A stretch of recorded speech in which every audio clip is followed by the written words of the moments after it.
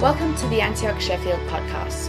We are so glad that you can join us for today's message, which is brought to you by Pastor Todd Roberts. For more information about Antioch Sheffield, head to our website at antiochsheffield.org.uk. The scripture for today is 2 Peter chapter 1, verses 5 to 11. In view of all this, make every effort to respond to God's promises. Supplement your faith with a generous provision of moral excellence, and moral excellence with knowledge, and knowledge with self-control, and self-control with patient endurance, and patient endurance with godliness, and godliness with brotherly affection, and brotherly affection with love for everyone. The more you grow like this, the more productive and useful you will be in your knowledge of our Lord Jesus Christ. But those who fail to develop in this way are short-sighted or blind, forgetting that they have been cleansed from their old sins. So, dear brothers and sisters, work hard to prove that you really are among those God has called and chosen. Do these things, and you will never fall away. Then God will give you a grand entrance into the eternal kingdom of our Lord and Savior, Jesus Christ.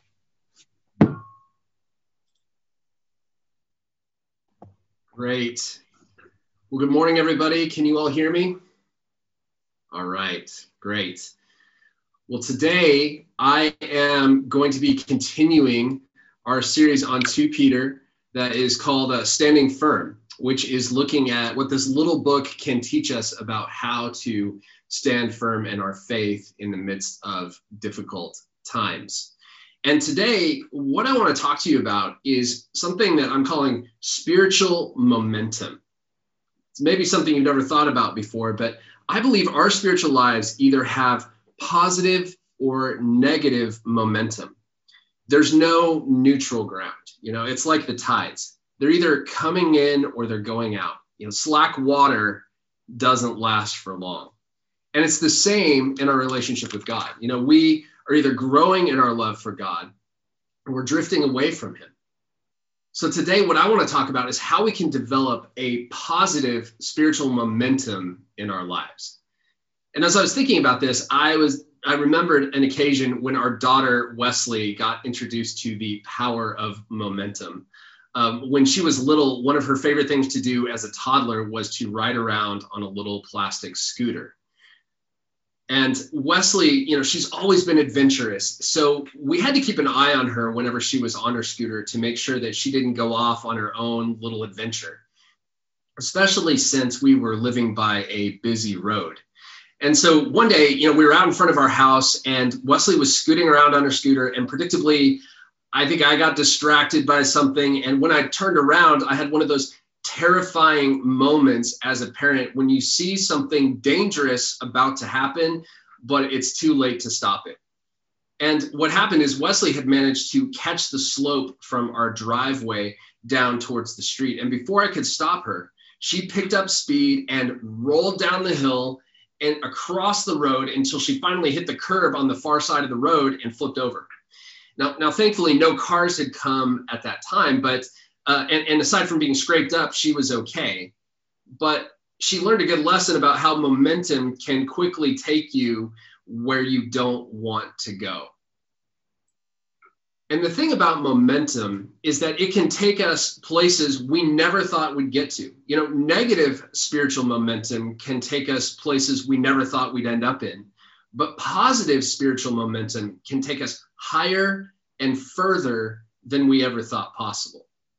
And on the passage that we're looking at today, Peter doesn't use the term momentum, but the principle is really evident throughout this passage. So let's look at it again, starting in verse 8. He writes this: the more you grow like this, the more productive and useful you will be in your knowledge of our Lord Jesus Christ.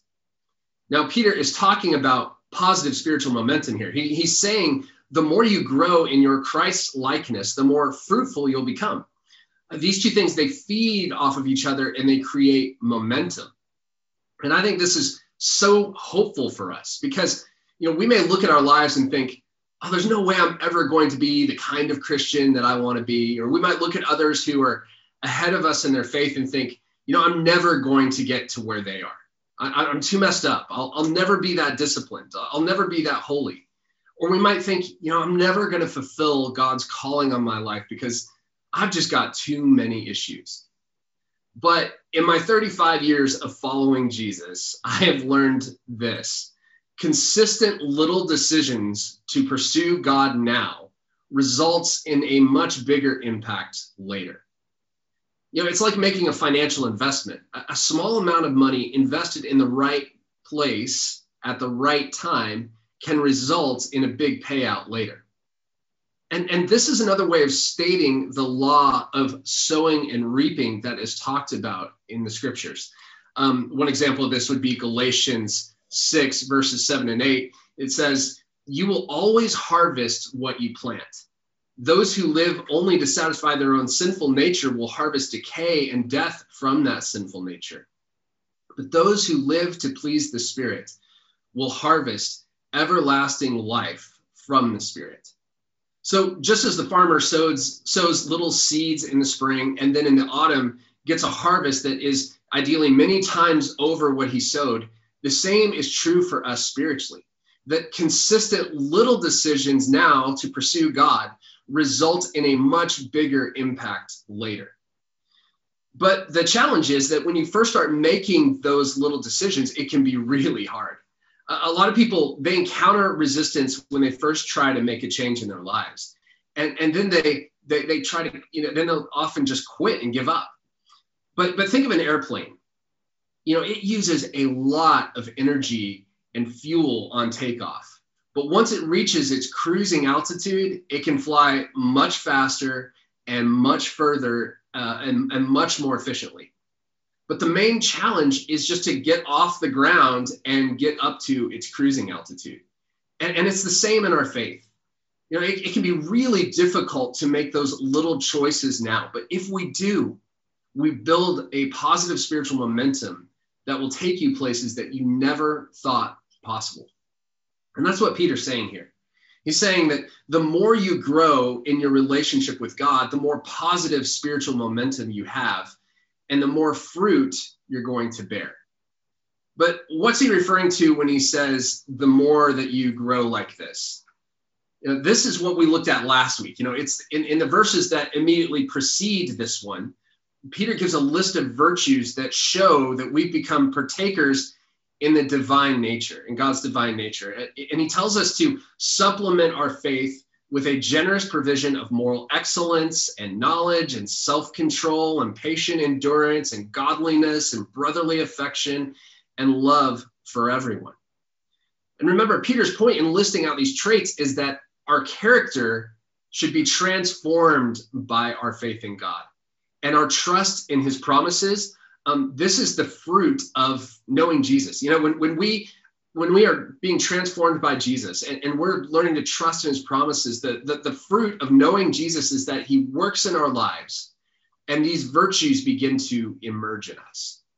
So Peter is saying that the more you grow like this, the more productive and useful you'll be in your knowledge. And the more that these things are established in your character, the more fruitful we will become in our faith.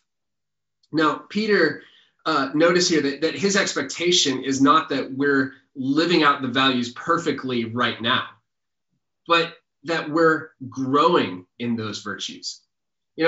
As time goes on, we get better and better at living those out. That's the goal. And Peter's expectation is one of growth. You don't need to beat yourself up if you're not living this out perfectly right now or compare yourself to someone else. All God expects of us is that we should be growing in these things. So when you read through that list of virtues, you can ask yourself, am I growing in these things? Or am I becoming more patient? Am I becoming more loving than I was at this time last year? That's really the measure. You're running your own race. It doesn't matter where other people are at. The question is, are you growing? But remember, the tension here is that we can easily kind of think that this is just, a gospel of being a better person or self-improvement. But Peter reminds us that all of this is the result of our knowledge of Jesus. And by knowledge, he's not talking about academic knowledge. He's not talking about knowing about something like you know about the ozone layer or Winston Churchill. He means experiential, relational knowledge, like the knowledge two close friends have of one another. You know, our relationship with Jesus is the source and the power in our faith. You know, our knowledge of Jesus, our connection with him, that is the source of transformation in us. And as we make the small choices to pursue Jesus, then his transformative power is unleashed in our lives, and we build this positive spiritual momentum that Peter's talking about. But then Peter shifts and he starts talking about what I would call negative spiritual momentum in verse 9. He says this, he says, but those who fail to develop in this way are short-sighted or blind, forgetting that they have been cleansed from their old sins. Peter is saying here that it's possible to become a Christian, but then fail to develop. And this is a terrifying possibility for him as a spiritual father. You know, think of a parent and their children. You know, one of the great joys of parenthood is seeing your children grow up and develop and mature. You know, for Lauren and I, it brought us great joy when our kids learned how to crawl and begin to explore their little world. But if all of my kids were still only able to crawl, you know, even though they're now much, much older, we would be deeply concerned, and we would be seeing every specialist we could find to diagnose and treat whatever problem is hindering their development.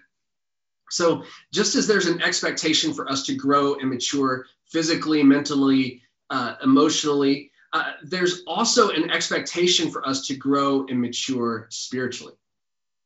And I think God is more committed to maturing us, and I think God's more committed to maturing us spiritually than he is committed to our comfort and happiness. And when I look back on some of my most painful moments in life, I can see that God was using that discomfort and pain to cause me to grow and mature, whether I wanted to or not. But notice here why he says people fail to develop spiritually. He says that they're short-sighted or blind. And I love that word picture because, you know, think about it, what does it mean to be short-sighted? Well, I have firsthand experience with this because I was actually really short-sighted at one point in my life. When I was in my mid-20s, my eyesight deteriorated to the point where I had to start wearing glasses. And most of you have never seen me wearing glasses. So here's a picture of me holding my firstborn daughter, Wesley, and wearing these amazing glasses. And the problem was, if I wasn't wearing glasses, as you can imagine, I could only see what was right in front of me. You know, I couldn't see anything far away. So shortly before we moved to the UK, I had LASIK surgery. And I'll never forget the next morning when I woke up and looked outside, and for the first time in years, I could see individual leaves on the trees in the distance. Whereas before, you know, if I'd have looked out and looked at the same scene, I only would have seen a green blur where the leaves on the trees were. So, you know, I'm so thankful that I'm no longer short-sighted. But Peter's using short-sightedness as a metaphor of what can happen to us spiritually. And he's warning us about the danger of only focusing on the here and now. And I think we can become short-sighted in two ways. And Peter highlights one of them right in this verse. He says that people become short-sighted when they forget that they have been cleansed from their old sins. In other words, not only do they forget what Jesus had done for them on the cross, but they fail to remember that they have a new identity now as a follower of Jesus, that they forget they're no longer whatever they were before, but now they are pure and holy in God's sight. They've forgotten why they became a Christian in the first place. And this is why it's so important for us to remember what God has done for us. I mean, one of the best weapons we have in our arsenal against discouragement, despair, and unbelief is to remember what God's done for you. I mean, there have been times when I have felt weary spiritually, you know, especially over this past year. And I just want to give in to discouragement in those moments. But then I remember God's faithfulness to me. I remember the ways I've encountered him over the years. And it's not just And I remember what Jesus did for me on the cross. And as I remember those moments, as I remember God's faithfulness to me that's been demonstrated over and over again, it stirs faith in my heart. Faith just begins to rise up in me. So when you're struggling, don't be short-sighted by only looking at your current circumstances. Look back at your history with God and remember his faithfulness to you over the years. But I actually think short-sightedness affects us in another way as well. I think another way that we can be short-sighted is that we forget our future.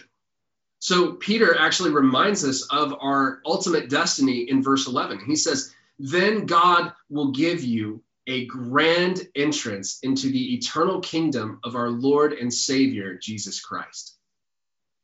And Peter is reminding us that one day our faith will become sight. One day we'll step out of this broken world and we'll step into heaven. One day we're going to meet Jesus face to face and look into his eyes and say, "Thank you." One day, all the pain, all the disappointment, all the loss and grief of this world will be wiped away, and we'll be able to experience life the way God always intended it to be. Heaven is our true home. And as Peter says elsewhere, he says, we're just strangers and sojourners in this world. And it's something that, so heaven is something that we should dream about. It's something we should look forward to. It's something we should anticipate. It's something we should use our sanctified imaginations to just wonder and think about it and anticipate what it's going to be like. But in my experience, whenever I talk about heaven, it seems like most people just kind of tend to check out. I think it seems so remote. Heaven just seems so remote and far away that it just seems irrelevant. But having an eternal mindset is crucial for living the Christian life.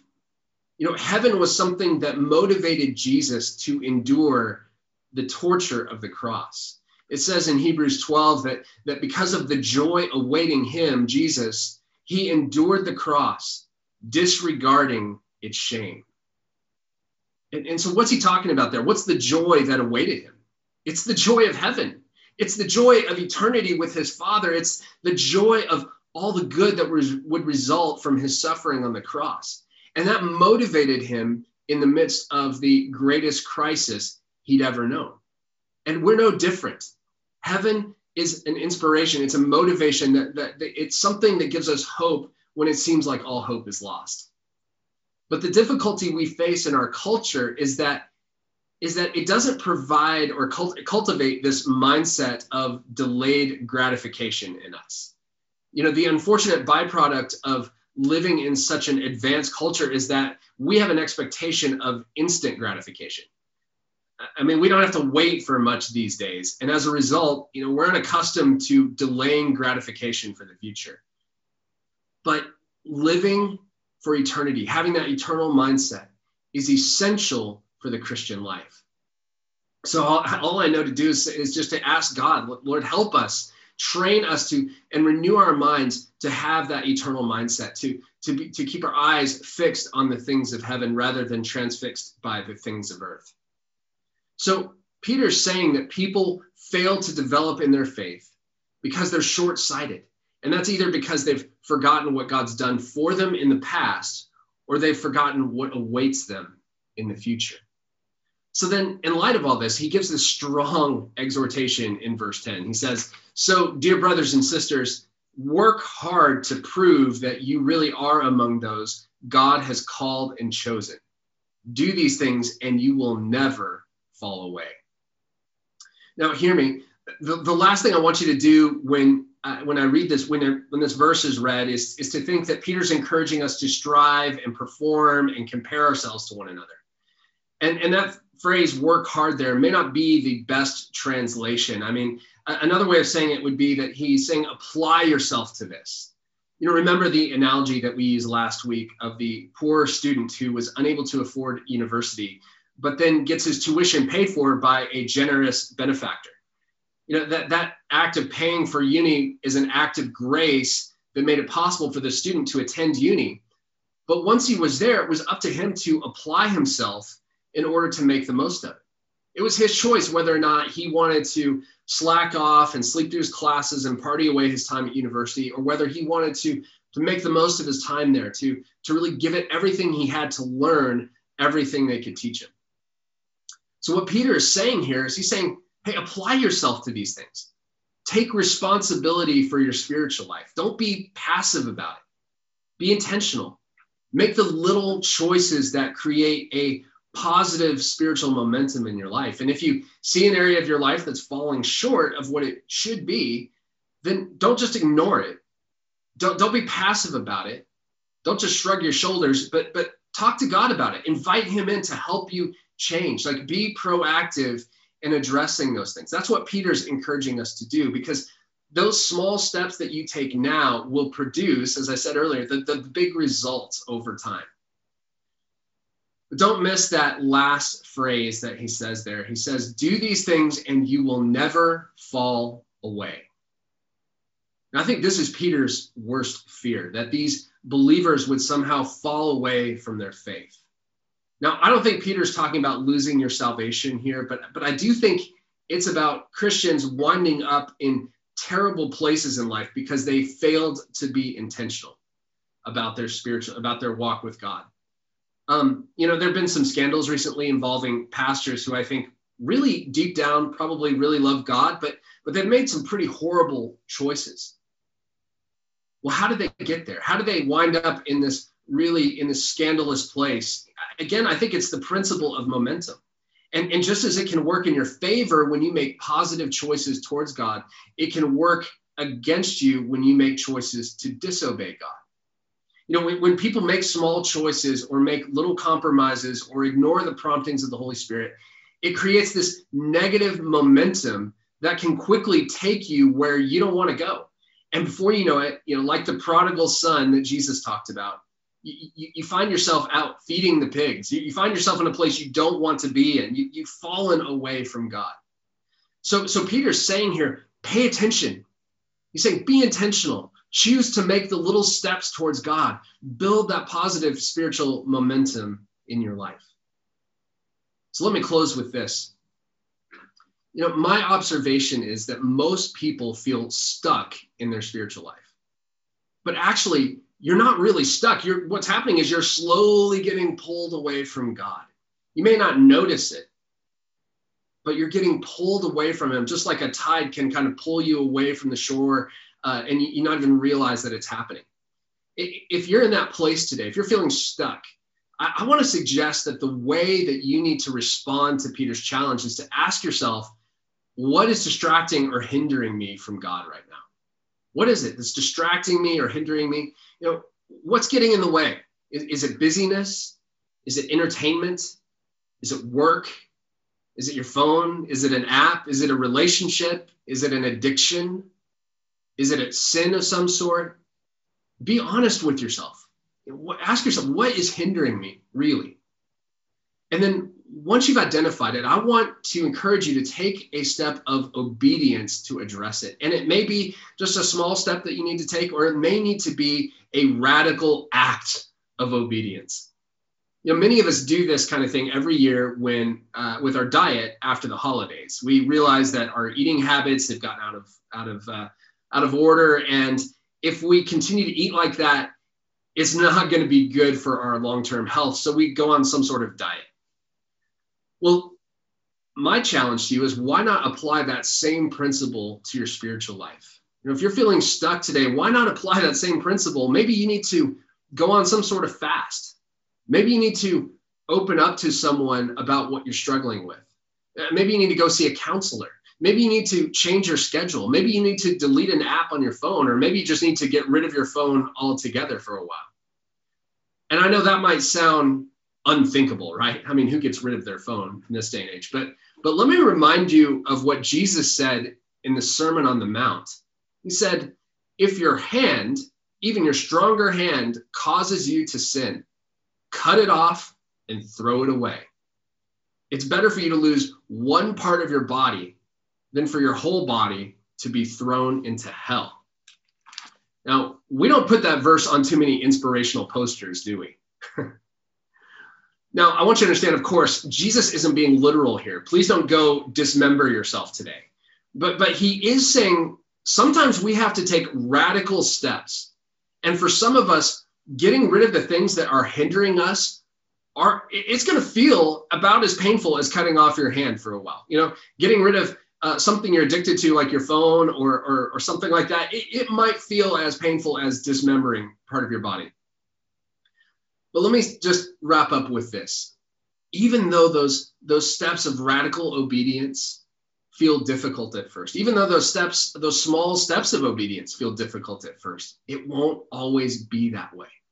Remember that airplane. It was difficult when it takes off. Most of its energy and fuel gets used in climbing to a cruising altitude. But once it's there, it's able to go further and faster and far more efficiently than it would when it's on the ground. And so as you make those little decisions to follow Jesus, or as you make those radical steps of obedience to realign your life with him, you build a positive spiritual momentum that will take you where deep down you've always wanted to go. So let me pray for you. Jesus, we look to you today, and our desire is to be fruitful in our faith. We don't want to wander or drift away from you. Help us, Lord, not to be short-sighted. Help us to live for eternity, God. Help us to not just look at what satisfies us in the moment, but help us to remember what you've done for us in the past and anticipate what awaits us in the future. And help us to make the little choices or take the radical steps to sacrifice the short-term pleasure that we might want and develop a positive spiritual momentum towards you that cannot be stopped. Help us with this, Jesus. It's in your name we pray. Amen. Thank you for listening today. To listen to more messages like this one, head to our website at antiochsheffield.org.uk/podcast. We are looking forward to seeing you soon.